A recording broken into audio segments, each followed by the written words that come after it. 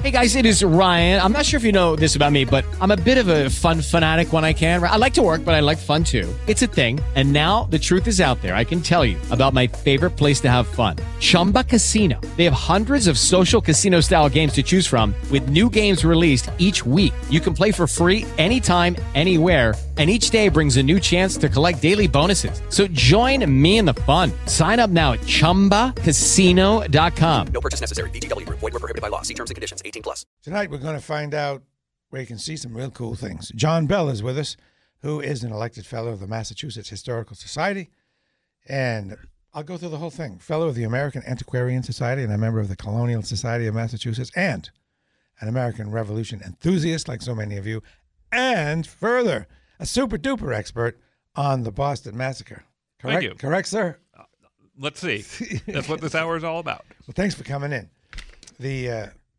The cool thing that you can see, the coolest thing you can see is a bullet from the actual Boston Massacre, but we'll just tease that. We'll talk about that later. You do have an exhibit that is opening at the Historical Society. That's right. The Massachusetts Historical Society has just opened this exhibit called Voices from the Boston Massacre. It's going to be leading up to the 250th anniversary of that event next March 5th. And so it has the just unparalleled collection of documents and artifacts from the Historical Society's own collection. We'll get to what's in there in the not-too-distant future right here. But first, why are you most interested of all the things that went on in the Revolution in the Boston Massacre?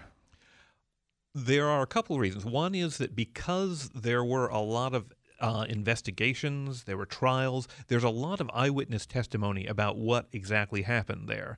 Now, of course, if you have 50, 100 people all testifying about the same thing, they're not going to say the same thing happened. So it's a very interesting way of looking at evidence and trying to figure out what happened. The other aspect of it that caught my attention is that this was an event that young people, children, in fact, or at least teenagers, were intimately involved in, that they helped shape. And you see that so rarely. So that's what first intrigued me about the Boston Massacre and the other events around that time. Okay. And if someone wants to see this exhibit, what does one have to do? Sign up for something, pay for something, do anything at all? One has to go to the Massachusetts Historical Society on Boylston Street, end of Boylston Street near the Fenway, 1154 Boylston, and arrive there between 10 and 4, Monday through Saturday, and walk in and say, I'd like to see the exhibit. That's it. That is so it. You just go there. It is free. They have. They're going to have tours. They're going to have talks. They're going to have other special events. But there is no need to. There is no admission fee. There is no need to be a member. There is. They are delighted to show you this. You could become a member though if you wanted, right? And what's that like? That must feel pretty good. I'm a member of the Mass Historical Society. It is the Massachusetts Historical Society was founded in 1791. It is the oldest historical society in North America, I believe. And so, if you like history, if you like local history, it's a wonderful place to support, to visit, to research, to go to the events, the talks, the panels, the seminars. It's a really terrific resource that we have right here in Boston. Do you have dinners? Dinners. I wouldn't say dinners. I'm sure they have certain fundraising dinners, but on some talks they will they have receptions beforehand, so you can you don't go hungry. All right, good. I just picture sitting down to some fancy dinner with all these smart people. I think that would be cool. Okay, well, let's go back to 1767, June. Parliament passed the Townshend Act. Is that the beginning, the Stamp and Townshend Act? That is what starts the whole ball rolling, because the Stamp Act was 2 years before, but that was taken away 1 year before. Everybody thought, oh, we're happy. We're going back to the way it was before, but not. Parliament came up with this new set of taxes. Then to enforce the taxes, they beefed up the custom system. Then because Bostonians and others pushed back against the customs officers in a violent way, they sent in troops in the fall of 1768. So that's the situation in Boston as the year 1769 comes to a close. There are more than 1,000 British soldiers patrolling the streets in this town of only about 15,000 people. So there was pushback against the Townsend Acts. What were the Townsend Acts? The Townsend Acts were a set of tariffs or duties, which, as we all know from talking about tariffs today, were taxes that were paid by customers or importers, the merchants bringing in goods from Britain. They were taxing tea, paper, glass, lead, painters' colors, so dyes. These were all things which the Parliament decided, okay, the Americans can't really get from anywhere else.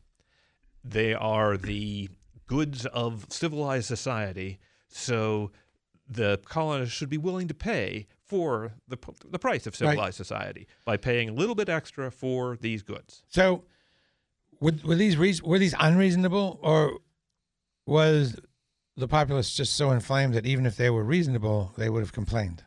I think that you could make an argument that they were reasonable. The taxation burden in Britain was definitely higher than it was in the colonies. The colonies wanted to be able to choose their own taxes, as we all do, and they wanted a lower tax burden. What they were really objecting to, as the phrase is taxation without representation. So Parliament making these rules instead of our own legislature making the rules. Okay, and you say there was pushback. Can you talk about incidents that were included in the overall pushback? Well, one incident was in June 1768 when the Customs Service confiscated a sloop called the Liberty because it had been caught smuggling wine, they said. And using with the help of the Royal Navy, they seized that ship and took it away from the wharf, and that ship belonged to John Hancock. And there was a riot in town. People were beating up customs officers. That night, the crowd went to one of the customs officers' homes, grabbed his boat, dragged it all the way across town, and burned it on the common. Yeah, tell me about that.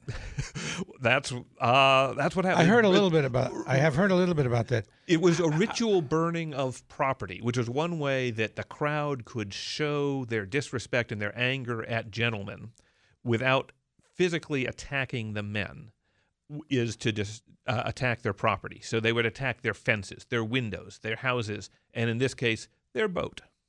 There was another situation where someone's house was attacked, a guy shot back and hit a kid, and there was a retribution. Yes, that happened in February 1770. In this case, the man whose house was being attacked was not one of the high-level customs officers, like the man with the boat. This is a working-class guy. He's sort of on the front lines. He was what was called a land waiter or tide waiter, and he actually had he had a sex scandal in his past. So he was not a popular man. What was man. the sex scandal? He was from Woburn. Yeah. He was living with his wife, his children, their children, including some from her first marriage, and her sister. Her sister was also being the housekeeper for one of the town ministers. The sister became pregnant. Everybody thought the minister had made her pregnant.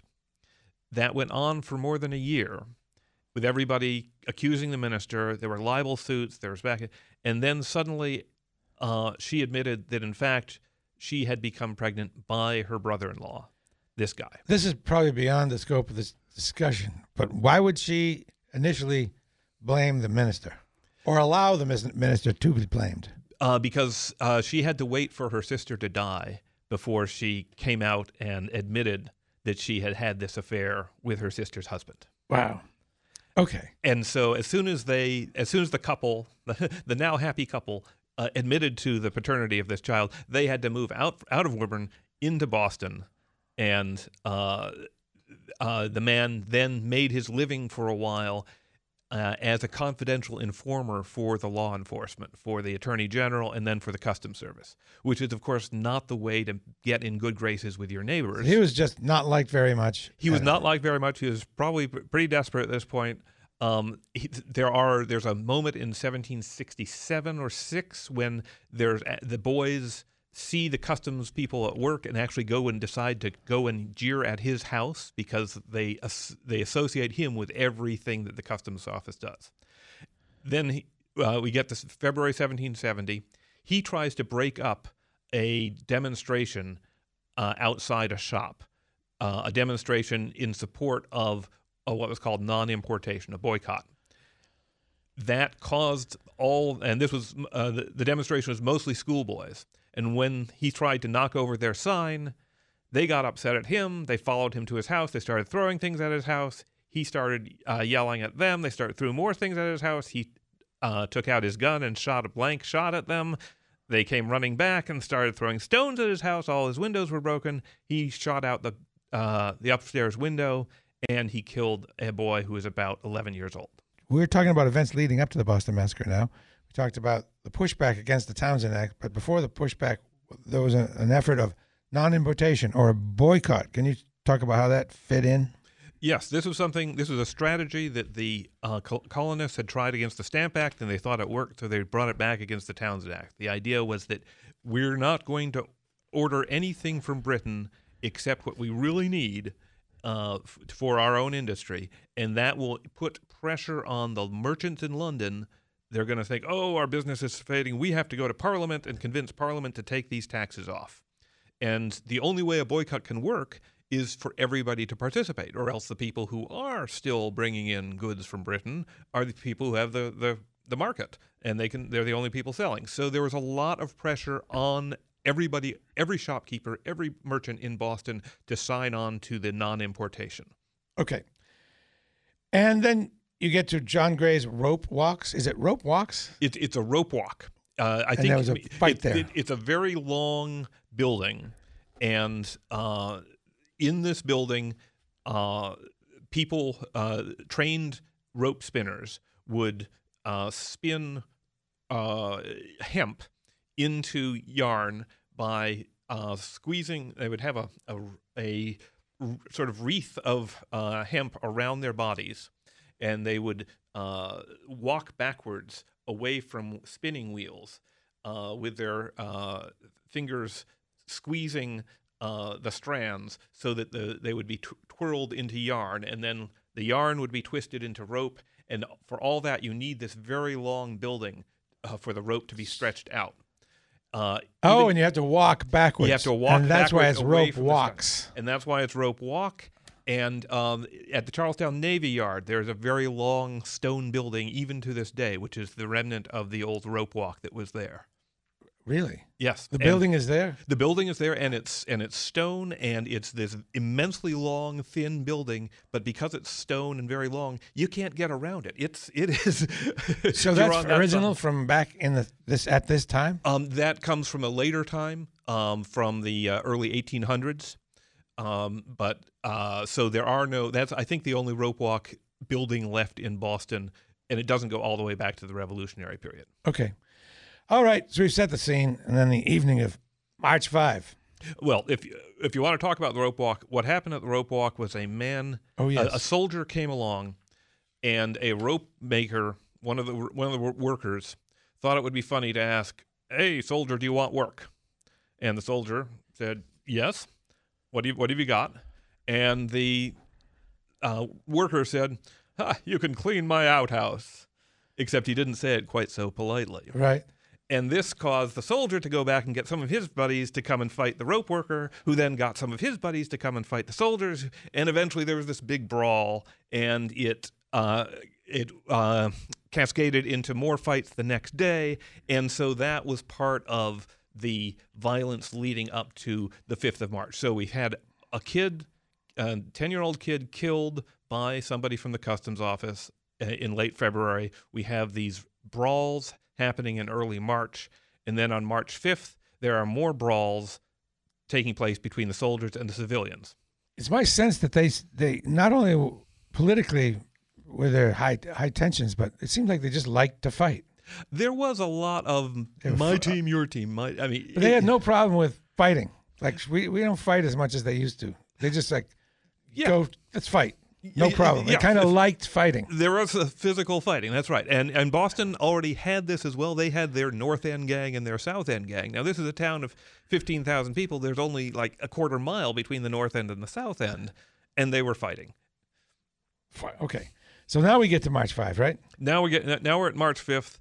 We've had brawls. We've had the first death, this little boy named Christopher Sider.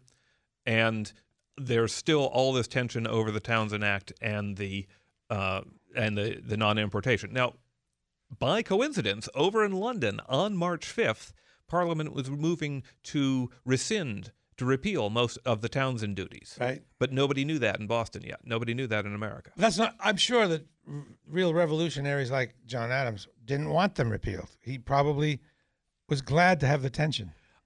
Oh, He wanted a fight. He wanted a revolution. I think John Adams would have been happy. I think that Samuel Did I say Adams, John? You said I'm John. sorry. I meant Sam. Okay, well, I think Samuel saw the problem as much deeper than just these laws, just these tariffs. He saw the whole system as a problem when it came to Parliament trying to tell Boston what to do.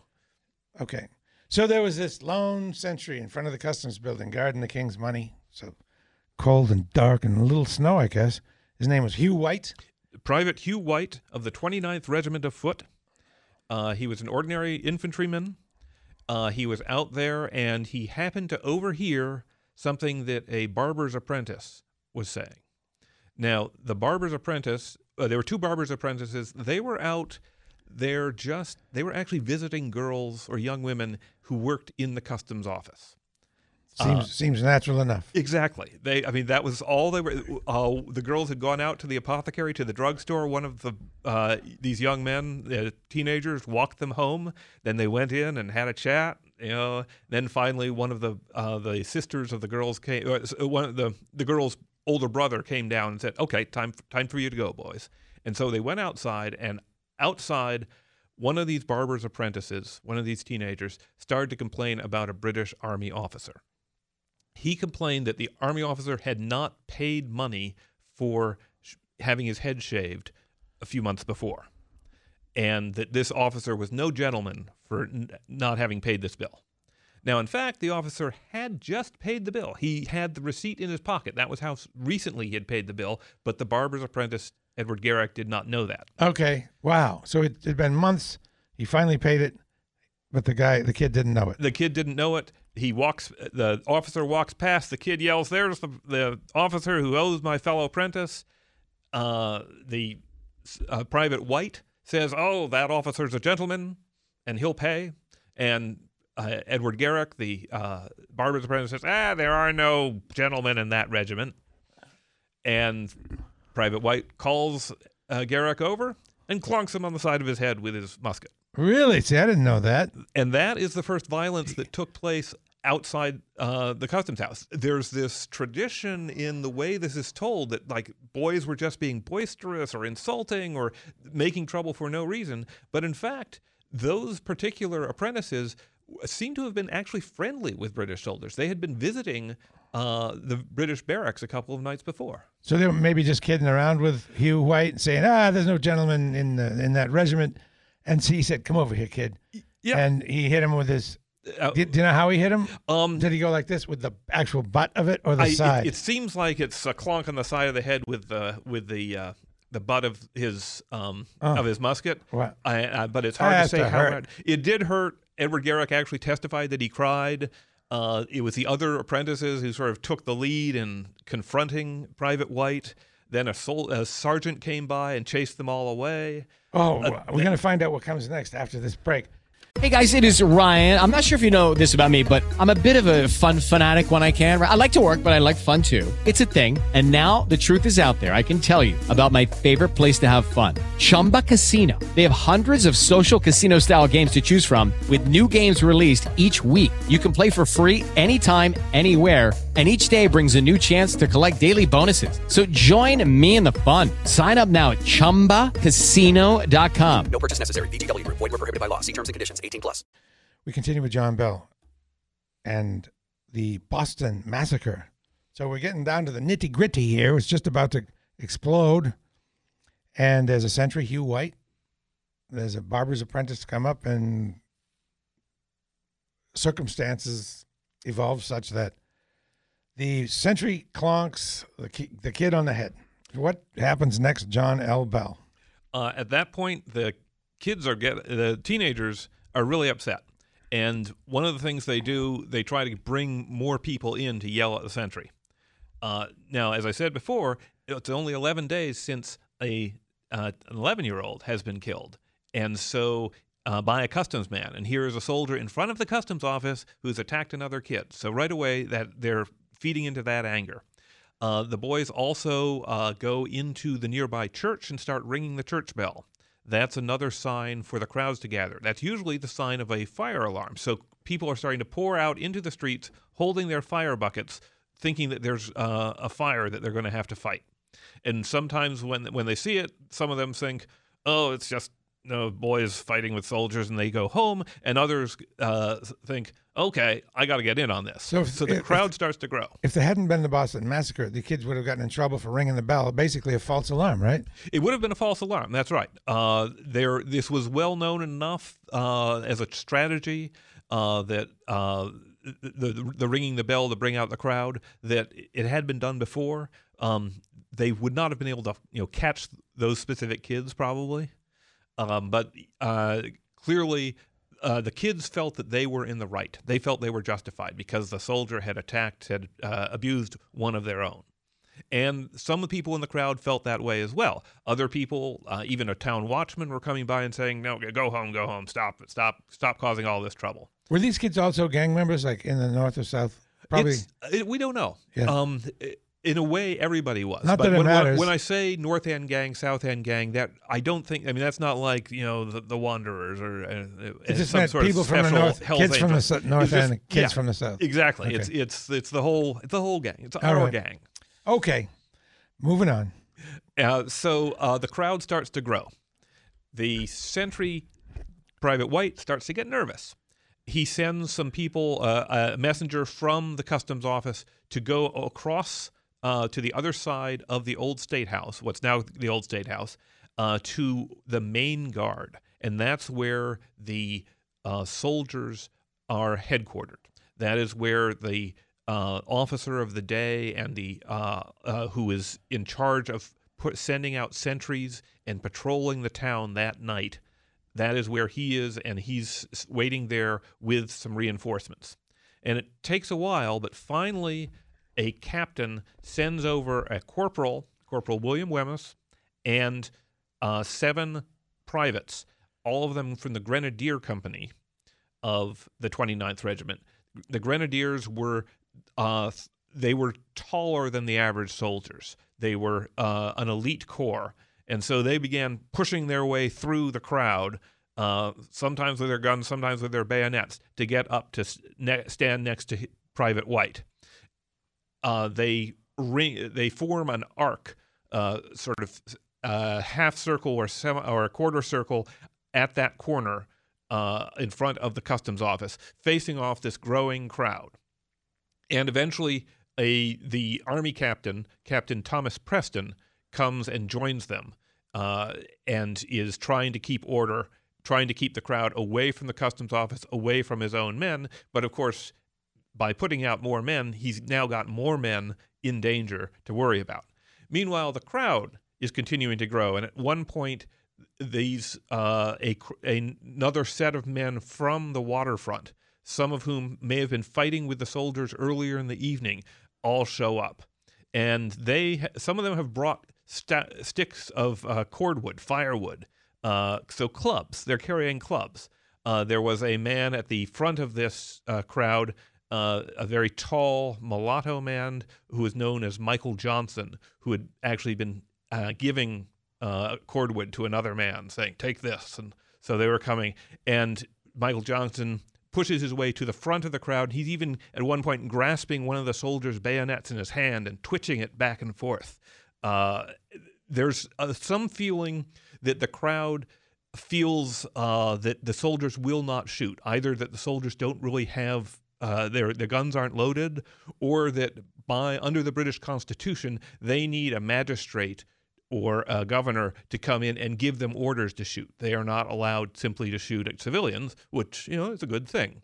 But this may have given the crowd more confidence than is really warranted. All right. I guess you should just continue to tell the story now. I'll unleash you. Okay. At this point, people are starting to throw things at the soldiers. A brickbat, a piece of stone or wood, sails over the crowd and hits one of the soldiers on the head named Private Edward Montgomery.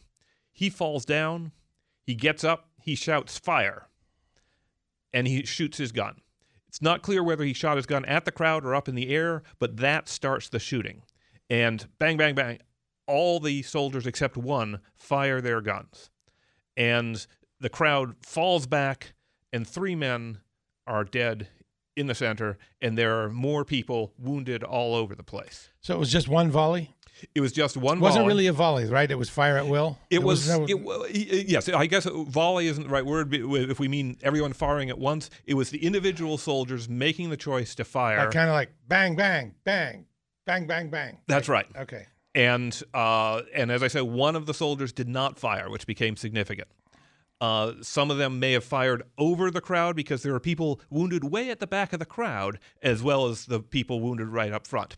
One of the men who died instantly with 2 musket balls through his chest was that man named Michael Johnson.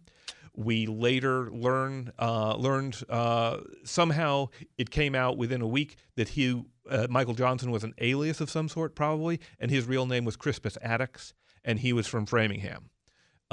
Another of the men who died immediately was a man named Samuel Gray, who had been at the rope walk and had been fighting with the soldiers over the past few days. And there was some argument that he had been deliberately targeted by soldiers who recognized him from those fights and were shooting right at him. One of the victims had a hole in his head the size of a fist? That was Samuel Gray. His head was shot off, and there was some complaint that a private named Matthew Kilroy actually sort of stepped forward and stuck his bayonet into the man's brains. Gee. And you mentioned that, and this is significant to the exhibit, that perhaps they fired over some guns were fired over the crowd's heads because people were shot far away. One of those was an insurance broker standing in a doorway, and that is significant to the exhibit. Yes, a man named Edward Payne was standing in his own home, in the doorway of his own home across the street, and he was hit in the arm, and another musket ball went into his house. And those were dug out a few days later. They were preserved in the family, and then they were given to the Massachusetts Historical Society. So when you go to the exhibit, the Voices from the Boston Massacre exhibit at the Massachusetts Historical Society, you can see 2 of the actual bullets from the Boston Massacre. Is the story of the bullet, or are the stories of the bullets there to go along with them? They are, let's see, the bullets are in a frame, and they are accompanied with pieces of paper that the family wrote down. I think, in fact, Edward Payne himself wrote down what the bullets were and then wrapped these pieces of paper around the bullets and passed them down in his family. And those pieces of paper have been carefully unfolded so that we can read them. So those pieces of paper are actually from that time. That yes, I mean that looks like the province. I mean you cannot get better evidence than that. All right, and how does this finish out? How does the event finish out? Let's see. Well, the next there was another person who was at the back of the crowd was a teenager named Samuel Maverick, and he died the next morning. And then a few days later, a sailor named Patrick Carr died.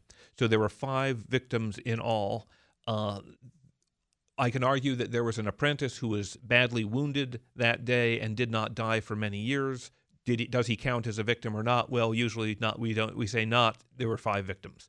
There were also quite a number of wounded. That night, the crowd fell back.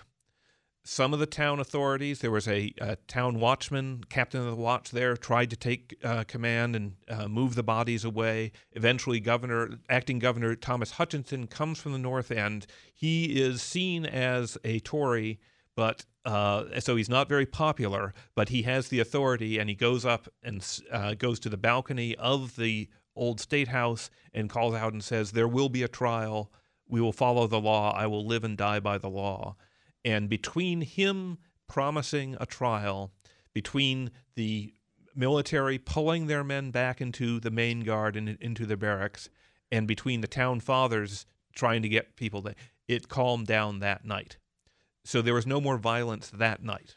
And this is a good time to point out that the next day, the British had to figure out, what do we do? And there were these deliberations right in a room on the second floor of the State House. That's right. And those discussions have been developed into a play called Blood in the Snow, which I understand is going to be put on again this year. That's right. The Bostonian Society, which now manages the old State House Museum, is going to be bringing back Blood on the Snow. It was the morning of the 6th of March.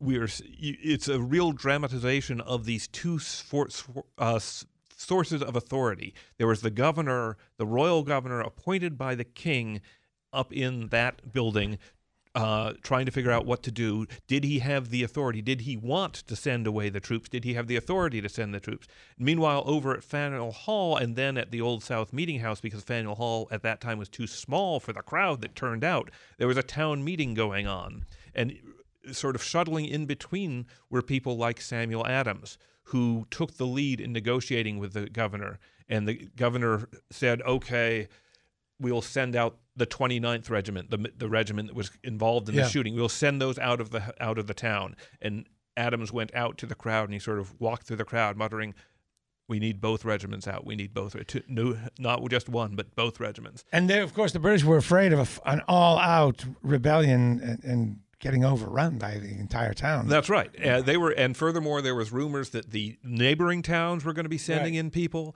That could have been Lexington Concord right there. There could have been more violence, certainly. Now, what can you see related to what we've been talking about, the Boston Massacre? What can you see at your exhibit? You can see portraits of some of the important people involved, especially the lawyers. You can see one of my favorite artifacts. When that little boy, Christopher Sider, was shot by the Cupton's man in February 1770, the newspaper said he had some broadsides in his pocket, including one called Wolfe's Summit of Human Glory. And I spent years looking for that, and it turns out the Massachusetts Historical Society has a copy, and they have laid out in a display case a copy of this broadside that this little boy may have been carrying. Not the actual one, probably. Probably not, but from the same print run. From the same print run? Because there was only one print run. I've never been able to find another example. Okay. This is the only surviving example that I know of. There are the bullets we talked about. There are the notes from the trial because the John Adams papers, the Robert Treat Paine papers, he was a prosecutor. The Samuel Quincy papers, he was another prosecutor. Those all ended up in the Massachusetts Historical Society. So they have brought out some of the choice documents from that. There is a memoir from the royal governor, from the daughter of the royal governor, who talks about how Captain Thomas Preston, the officer in charge who was tried for murder, used to sing at her father's parties. And what a decent guy he must be. Exactly. He actually was a rather he probably popular was. man. He was a decent guy, right? And he was acquitted. And there were some people still blamed him, but most people agree that he did not actually give the order to fire, and therefore he should not be blamed. You think it was the guy that was initially hit by the brickbat? Yes. He told his attorneys, who then told a couple of loyalists who later wrote that down.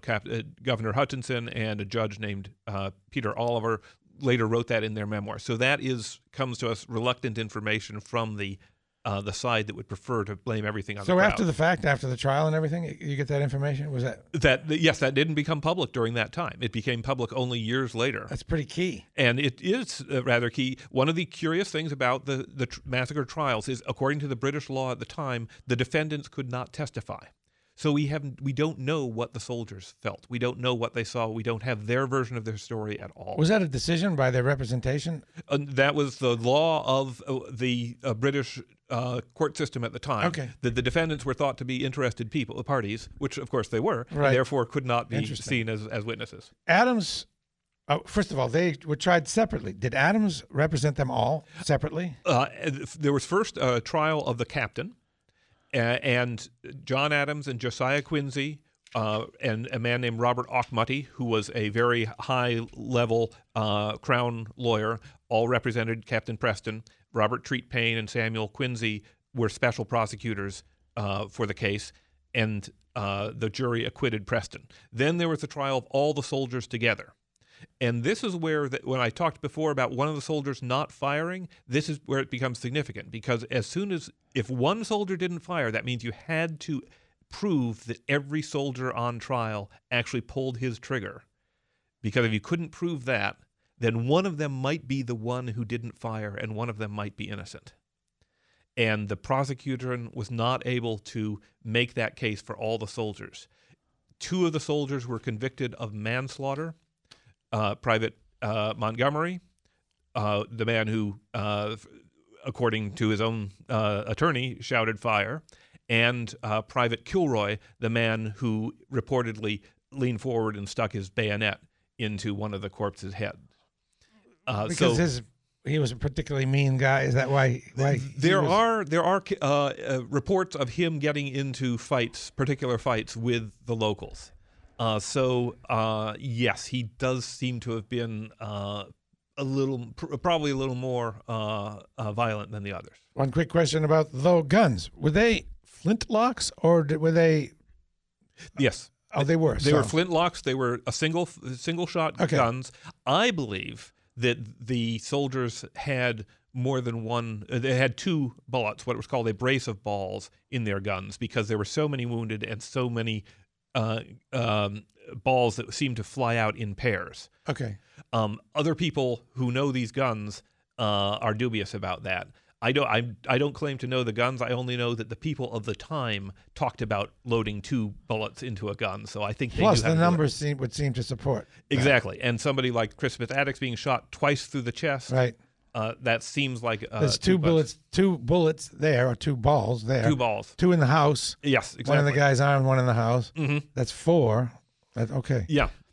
When is this? What are the hours of the exhibit? The exhibit can be visited Monday through Saturday, 10 through 4, and on Tuesdays as late as 7. Again, it's on Boylston Street in Boston, and you can just go in, sign in, say, I want to see the exhibit, and you don't have to pay. You don't have to be a member. That's a great thing, folks. That's a thing for anybody to do, even if you don't have a vehicle. Maybe even if you do have a vehicle, take the MBTA and allow plenty of time and come and see this great exhibit. Thank you so much, John. Thank you. Looking forward to having you back. It is Ryan here, and I have a question for you. What do you do when you win? Like, are you a fist pumper, a woohooer, a hand clapper, a high fiver? I kind of like the high five, but if you want to hone in on those winning moves, check out Chumba Casino. At ChumbaCasino.com, choose from hundreds of social casino-style games for your chance to redeem serious cash prizes. There are new game releases weekly, plus free daily bonuses, so don't wait. Start having the most fun ever at ChumbaCasino.com. No purchase necessary. VGW Group. Void where prohibited by law. See terms and conditions. 18+.